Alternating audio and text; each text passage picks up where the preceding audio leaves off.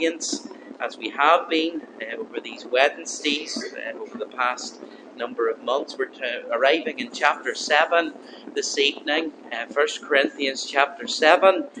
We're going to be considering the first 7 verses here. And we're thinking under the title Love and Marriage. Love and Marriage. 1 Corinthians chapter 7, please. And we're going to read from the verse 1. This is the word of the Lord. It says, "Now concerning the things whereof ye wrote unto me, it is good for a man not to touch a woman. Nevertheless, to avoid fornication, let every man have his own wife, and let every woman have her own husband. Let the husband render unto the wife due benevolence, and likewise also the wife unto the husband. The wife hath not power of her own body, but the husband, and likewise also the husband hath not power over his own body, but the wife. Defraud ye not one the other, except it be with consent for a time, that ye may give yourselves to fasting and prayer, and come together again, that Satan tempt you not for your incontinency. I'm going to get there eventually. Boy's a dear tonight. But I speak this by permission and not of commandment. For I would that all men were even as I myself, that every man hath his proper gift of God, one after this manner, and another after that." We trust the Lord will bless the reading of His word to each of our hearts this evening.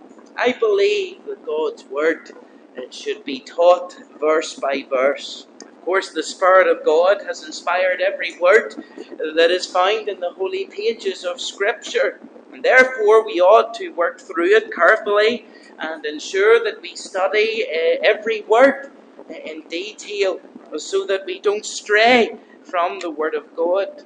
We should take time to study this book word by word, page by page, verse by verse. And the beauty of teaching God's word in this way as a pastor is that you can't avoid the difficult topics. Humanly speaking, the verses that are before us tonight are yet again uncomfortable to preach, and the truth is maybe these verses are the most uncomfortable I have felt teaching this particular book of the Bible. The truth is, I may be a bit more explicit tonight than some would like, because these verses demand it, but we need to waken up to the real world that we live in. Our young people especially are being taught their sexual ethics through the social media and through films and through TV programs, and they're exposed to it in their schools and educational classes. And if we don't teach what the Word of God says from our pulpits and have these things taught in our churches, our young people, and indeed all people, will absorb what is being taught to them, and they'll have no excuse but to not believe any different. You may not like it, but Paul, under the inspiration of the Spirit of God, in these verses, he's extremely explicit in some of the things that he says here. So as I always seek to do, I'm only teaching the words that are found in the pages before us, in these verses before us, and we're going to seek to unpack them. The more I've studied my Bible, the more I've come to the conclusion that for the people who seem to believe that the Bible is somehow old-fashioned and remote to everyday living, well, for those people it's probably because they've never read the Bible, or if they have read it, they haven't understood it. Because as we go through the issues of our lives, and we continue to keep the Bible open on our laps, we discover that it's an intensely practical book, and that before us this evening are some of the most practical and necessary and straightforward verses that Paul ever wrote in all the letters that he penned. These verses tonight, they're about marriage, and they're about sexual relations within marriage. The verses before us in the chapter, they also deal with singleness as well later on in the chapter, and we'll look at the great benefits of being single in a few weeks' time. For most of us, that ship has sailed, but for others, singleness is where you're found, and it could be your calling, and we are going to be looking at that as we go through chapter 7. But Paul, in these verses, he's not attempting to bring a complete or a full theology of marriage and sexual relations, but rather is answering a specific question that was asked to him by the Corinthian church. And we'll see that in a moment. Look at verse 1 with me. It says, "Now concerning the things whereof ye wrote unto me." Now it's clear that there's been some correspondence back and forth between Paul and the Corinthian church. Of course, in chapter 5 and verse 9, there was another letter referred to that Paul had written. And the Corinthians, we can assume, had wrote back to Paul, and in that letter they included a number of questions that they wanted answered. For the rest of this letter, you're going to hear Paul's using these words that we find, the first two words in chapter 7, "now concerning," or a phrase to that effect. And each time you see these words, "now concerning," we'll be moving on to a new topic and the answer to the next question that the Corinthians had asked. So each time we read these words, we will see Paul graciously, pastorally, doctrinally, theologically respond to those questions. I know that some of you have asked me specific questions since I came along as pastor here, and that's a good thing. You want to seek out answers as you seek to understand God's Word more clearly. And I love it when someone is inquisitive and asks good questions, and sometimes, as some of you have found out, I've had to go and do a little bit of studying and digging as well to get the answers, which is great. But the first section here is to do with the whole topic of marriage, divorce, and remarriage. We're calling it here love and marriage. Of course, some of you of a certain generation will remember Frank Sinatra's song, "Love and Marriage Go Together Like a Horse and Carriage." A few smiles. And really what Paul is teaching here is what it is to be happily married. There are varying opinions on the next phrase that we find in verse 1. Paul has said, "Now concerning the things whereof ye wrote unto me, it is good for a man not to touch a woman." Now, first of all, to explain what it means there, it's not good for a man to touch a woman. According to Pastor John MacArthur, in his commentary in these verses, the phrase "to touch a woman" was a common Jewish euphemism for a sexual relation. And the question we need to ask here in this phrase, where Paul is saying it is good for a man not to touch a woman, is Paul teaching theology here, or is Paul stating the question that was sent to him by the church in order to answer it? Is Paul actually saying that it's not good for a man to touch or have sexual relations with a woman? Well, I don't believe that Paul is teaching that. One reason being, in the verses that follow, Paul will immediately contradict the statement. And he will teach the correct place for sexual relations. Therefore, I believe this opening phrase is simply stating the question that's been asked by the Corinthians. The situation in Corinth was, and we've said it many times, not dissimilar to the culture and society that we live in Northern Ireland. Marriages were in trouble, in deep trouble. There was incredible chaos which surrounded the whole nature of marriage and the place of singleness in Corinth. And this is where the question of touching a woman comes from.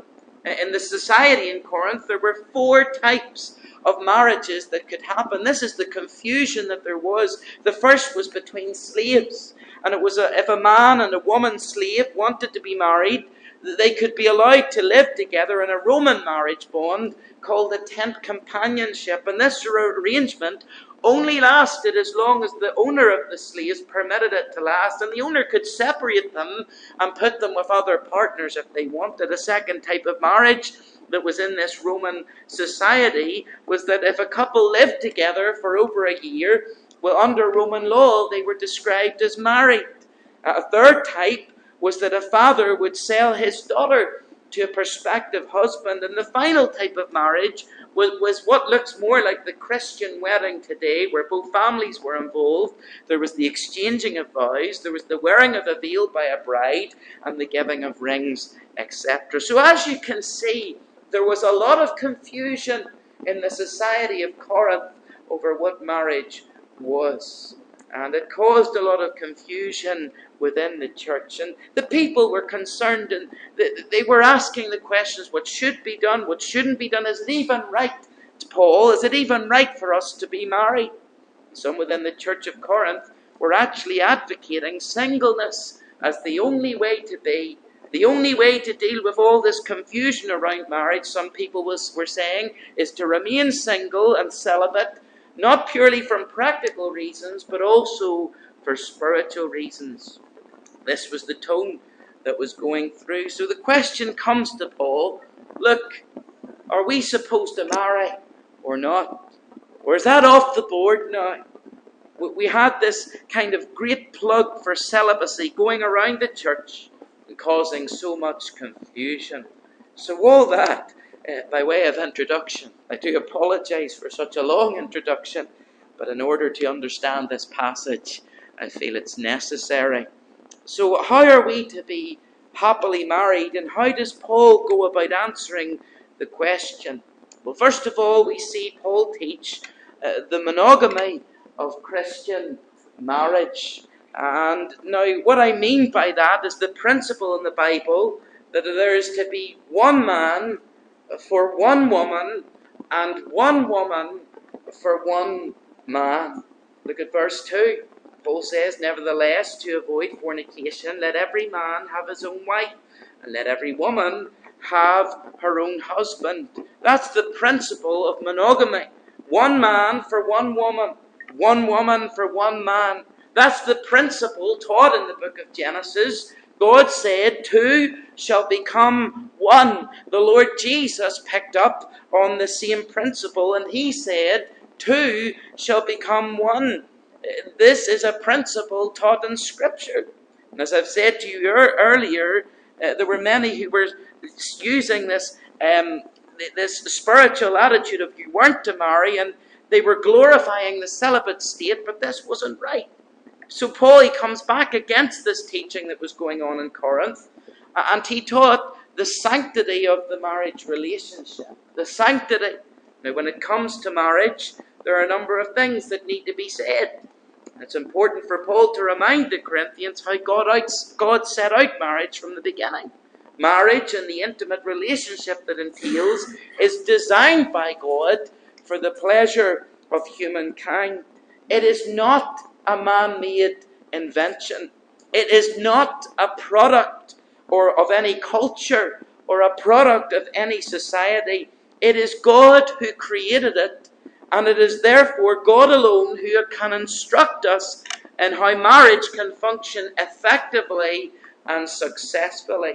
From the very beginning, God established both marriage and sexual relations in the garden. These things were all there in the beginning and always were there. Within marriage, God has commanded from the beginning that the husband and wife be fruitful and multiply and replenish the earth. Also in Genesis chapter 2 verse 18, where God said over perfect creation, it is not good that a man should be alone. So God created out of man a helpmeet. In the same way as when a man and a woman marry today, they become one flesh.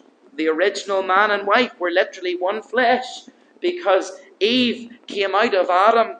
So God had pronounced, and Jewish tradition had said throughout the years, that marriage was good. Why? Because it was from God. So we must recognize the sanctity of the marriage relationship. Why? Because it comes from God. God is the creator of it. He is the originator of it. And it's been there from the very beginning. But also the Bible teaches us, and Paul is teaching us here, the purity of the marriage relationship. He says in verse 2, nevertheless, to avoid fornication. That is, to avoid sexual immorality. Now let me stress this point again.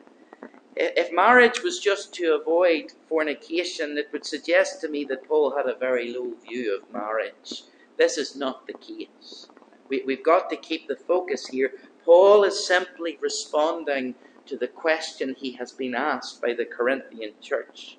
one of the reasons for marriage, Paul is saying, is to avoid sin. Now, that's not the only reason that people marry. In fact, there are several reasons the Bible gives for marriage. One of the reasons, of course, as we mentioned already, is the purpose of replenishing, for bringing children into the world. So that's one of the purposes, procreation. Another reason for marriage is for companionship. God said, I will make for a man a helper suitable to him, a companion for him. What a wonderful thing the companionship of marriage is. I hope if you're married here tonight, dear sister, that your husband is your best friend. And I hope, dear brother, if you're married here tonight, that your wife is your best friend. Marriage is a pleasurable experience. In fact, God has said it was good. Hebrews 13, the Bible says these words. It says, marriage is honourable in all, and the bed undefiled. God teaches the purity of the marriage relationship. When God gave the principle, one man for one woman and one woman for one man, that of course lets us know that any other relationship doesn't work. You can't have another person in the marriage relationship. It's one man and one woman. It also means that one man and one woman teaches us that homosexual marriage is wrong. There is no such thing as homosexual marriage. God's pattern is one man and one woman. Paul in Ephesians chapter 5 also shows us that the marriage relationship is to be a beautiful picture of the relationship between Christ and his church. So you see, your marriage ought to be a testimony to a lost world of just how much the Saviour loves the church and how he gave his life for his church. And if a husband loves his wife in the way that he ought to love her, he is bearing testimony to a lost world of the great love of the Lord Jesus Christ for lost people. So the Bible sets before us the monogamy of Christian marriage. Now, I don't want to go on without addressing something that is currently live in the evangelical world, and maybe some of you are aware of this, some of you may not be. There's been a lot of talk recently as to whether a Christian should attend a so-called homosexual marriage, and a lot of talk recently as to whether a Christian should attend a transgender marriage. Should they bring a gift to a wedding such as this to appear what has been described as compassionate and loving? So conversation has come from some counsel that Alistair Begg gave to a person in his congregation. If you listen carefully to my preaching, which I hope you do, from time to time I would have quoted Pastor Alistair Begg. He has been someone who I have benefited from his faithful Bible teaching over many years. However, let me say from Grange Baptist pulpit this evening, he is wrong on this issue. And I want you to know that the answer as to whether you should attend a homosexual or transgender wedding on the grounds of compassion and Christian love is that you absolutely should not. You have no business being there. It is blasphemy. It is an abomination. It is not to be supported or celebrated. It is to be rejected and exposed. By attending, you're supporting this and celebrating a gross sin. And by attending a wedding such as these, you're supporting an attack on the sanctity and purity of marriage. My prayer is that Alistair Begg will repent of his counsel that he gave to this lady. Alistair Begg is someone that I have looked up to as a young pastor for years. Much of his teaching, the majority of his teaching, is excellent. But I cannot stand by his teaching and counsel that he has given to this grandmother. Moving on. The sanctity of marriage, the purity of marriage, but I want you to see now also the harmony of Christian marriage. I want you to see the obligation within the marriage relationship to each other. Look at verse 3. Let the husband render unto the wife due benevolence, and likewise also the wife unto the husband. You've got to understand something here. What was happening in Corinth was this. Some of these people were married before they were saved as unbelievers. And maybe one of them became a Christian, and they got this crazy notion into their heads that the only way to be a Christian then was to be celibate. And so not only do they come to faith in the Lord Jesus Christ, but as far as their marriage partner is concerned, they've gone crazy because they were saying the celibate life is the only way for a Christian to live. So Paul says that their overzealousness to be spiritual led them to neglect and to deny the needs of their spouse. They misunderstood the marriage bond. I think it's probably more common, it would have been more common, and this is just my opinion, of those people who were converted and their spouse wasn't converted, that they decided to be this way. Well, I can't sleep with a person that's not a Christian, whether my husband or wife, and so I'll remain celibate. And that seemed to be what was happening. So they were essentially being single within the marriage bond. Paul says to them, and we'll see this in a later week in verses 10 to 17, it doesn't matter whether you're a believer and your wife's a believer, or whether you're a believer and they're not, or vice versa. You're not to deprive your husband or your wife from your duty. God sees marriage as sacred, and he sees the sexual union as sacred. He sees it as pure. He sees it as proper, but he also sees it, Paul is saying, as something that is a responsibility. It's a privilege, it's a pleasure, but it's also a responsibility within the marriage bond. So Paul is saying, husband or wife or husband, it's the same deal. You've got duties, and he says, I want you to fulfill your duties to your marriage partner. Incidentally, the tense of the verb is the present continuous tense, making it clear that this is a habitual duty, something that should happen often. Those of you who are husband and wife, without me saying too much more in this verse, work it out for yourself. You have a duty to fulfill, and the duty is a habitual duty. But understand what the verse says. Physical intimacy in marriage is not only sacred, but it is proper, and it is a responsibility. The responsibility is on the part of each partner to give sexual satisfaction to the other. That's our duty. Paul says, I want you to pay your duty. Due benevolence in verse 3 in the marriage framework. Don't start this nonsense about celibacy as if you're some super Christian.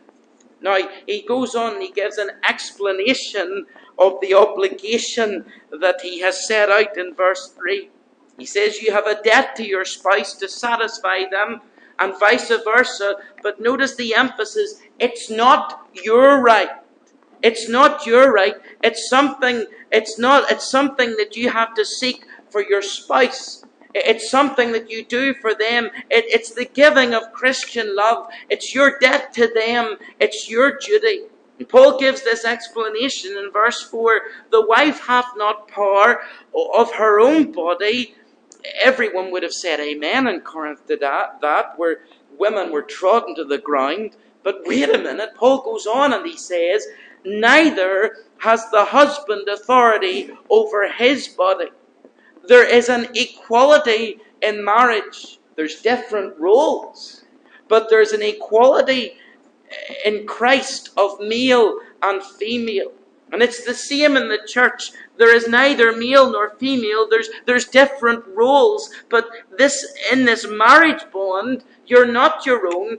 And we see in chapter 6, strictly speaking, that the body is for God and that we're to present it as a living sacrifice. But in the marriage bond, the body is for your spouse. And it's not an optional extra. In all things in marriage, physical intimacy and our devotion to one another, we are to love and we are to serve each other sacrificially. That is what creates harmony in marriage. It's serving the other person. Is that not what Christ did for his church? He came to serve. He came to give his life.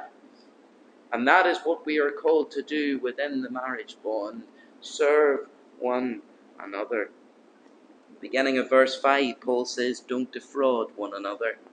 Another translation says, stop depriving one another. And it's a command of Scripture as legitimate as any other command in the Word of God. If you don't like what it says there, don't get married. It's as simple as that. And I want to quote a man called Laurel Johnston. This is what he said. The word defraud could be translated, do not refuse one another, do not cheat one another, do not rob one another. Sexual intimacy, he's speaking about within a marriage. And he says sexual intimacy within a marriage is not a right to be earned. It's not a reward to be given. It's not a tool to be used as a threat. It's not a means of punishment because of some mistake, or even or to get even, or to get what you want from the other person, your spouse. When we deprive our spouse, he says, Satan can use that to tempt our spouse to become unfaithful. You're tempting them. You're also destroying a spiritual principle, that of ministering to one another. Paul says the only exception, and here it is, the only exception is if by consent for a time, verse 5, that ye may give yourselves to fasting and prayer, that you separate in this physical capacity. Now, we hear a lot about consent, don't we? It's an age of consent. But we don't hear too much about this type of consent, where there's consent between a husband and a wife to separate physically for a period of time to fast and pray to God. It's amazing, this. It has to be for a specific time, for a specific purpose, and together agreed. And the word literally here, agreement, is the word symphony. And this speaks of spiritual harmony. That is what the marriage bond should be. A physical symphony, but also a spiritual symphony. And here's a question for all of us. Is there ever a time when, in your marriage bond, that you've decided that you're going to have a time of prayer and fasting? And there's a burden maybe that God puts upon you so great for some particular thing that you've each got the liberty to go away and drop everything and seek God. I'll tell you, some of the reason why husbands and wives don't go onwards and upwards with God is because their husband or their wife is holding them back. Listen, dear brothers and sisters, tonight, let me take this back a step. Do you read and pray with your spouse? Maybe some of us these days could start there. Dear husband, dear wife, don't you hold your spouse back from the Lord. Man, thank God if you've got a godly wife. And thank God for this gift that has been given to you. Sisters, thank God if you've been given a godly husband that doesn't pull down your standards. But thank God for relationships where husbands and wives pull each other up and point each other towards Christ's standards. Move to verse 6. Paul says, but I speak this by permission and not of commandment.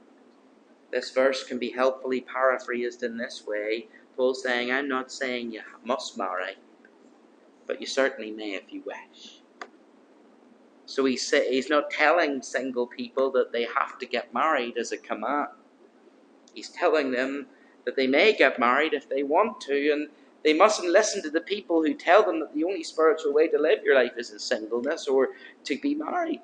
And he's been laying it down thick and heavy in these 5 verses, the duties of those who are married, but he doesn't lay down a duty that people should be married. In fact, in verse 7 he says this, for I would that all men were even as I myself. But every man hath his proper gift of God, one after this manner, and another after that. And he says, I say therefore to the unmarried and widows. And I believe that he's referring to himself in this part as being unmarried. And for some, God has given them the gift of remaining single.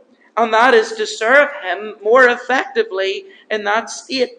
We could think of some missionaries that have gone on to be with the Saviour this year. We could think of Dr. Bill Woods. We could think of Maud Kells. We could even think of Amy Carmichael, people like that, all who gave their lives to the Lord, who all served in singleness and served him well. Whatever and to some of us, the gift of singleness is given to us. I will explain more about that in other weeks. Some who are single are maybe seeking to be married, and that's okay. But whatever your gift and calling is, there's one thing for all of us to do, and it comes through very clearly in Corinthians, also in other places. In 1 Thessalonians 4:3-4, it sums up well. It says, "This is the will of God, even your sanctification, that ye should abstain from fornication. That every one of you should know how to possess his vessel in sanctification and honour." We have seen the words in verse 2 this evening, nevertheless, avoid fornication. We have seen in verse 18 of the previous chapter that we are to flee fornication. We have seen this evening that marriage is something that is sanctified, it is holy, it is of God. It is something that is pure and it is lovely, and it is something that God has designed. And God has designed marriage to have harmony within it. The harmony in Christian marriage is that there is an obligation to love one another and to be that picture of Christ who loved his church and gave himself for it. To live in spiritual harmony. To live in a way where we pull each other together and pull each other closer to Christ. Wonder, is that what your marriage looks like? Wonder, is it what my marriage looks like? How we ought to pull each other closer to Christ. Do plan on coming back in the next few weeks. Don't disappear because we took this topic up. We're going to be looking at the few verses following, and they teach us divine principles of marriage. We're going to be looking at people who are married to non-Christians. That topic is dealt with in this passage. We're going to be looking at the situation of people whose husbands and wives have left them. That's dealt with in chapter 7 of Corinthians. But we're going to be looking a little bit on divorce and other things, and the principles for a good marriage under God. Then in a number of weeks ahead, as we go through this chapter, we'll be dealing with singleness, as we've mentioned, and how to use your singleness effectively for Christ. And that will be in a few weeks' time. So don't forget about these studies. Do come back under the sound of God's word. And do encourage others to come too. If you know younger ones that you can invite along, not teenagers, but those who are maybe in their late teens and who maybe are looking towards marriage or looking for a partner in life, these are good verses for them to hear, because the world has their ear. The world has their ear. And these are the principles that are set out in Scripture. They're awkward verses to preach, but they're here, and we're going through 1 Corinthians, and we'll seek to honour God's word. And we will seek to teach what is written therein. Let's pray, and we'll hand back to Brian.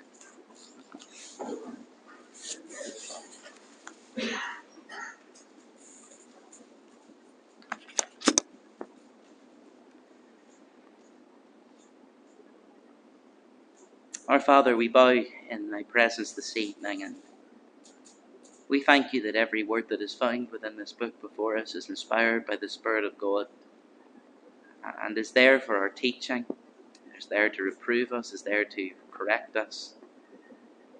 And Father, we thank you that when we think of the picture of marriage in Scripture, how it paints that lovely picture of Christ and his church.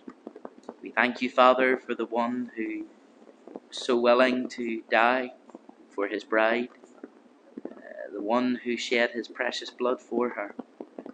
Father, we thank you that we as the church, the bride of Christ, one day will stand before him.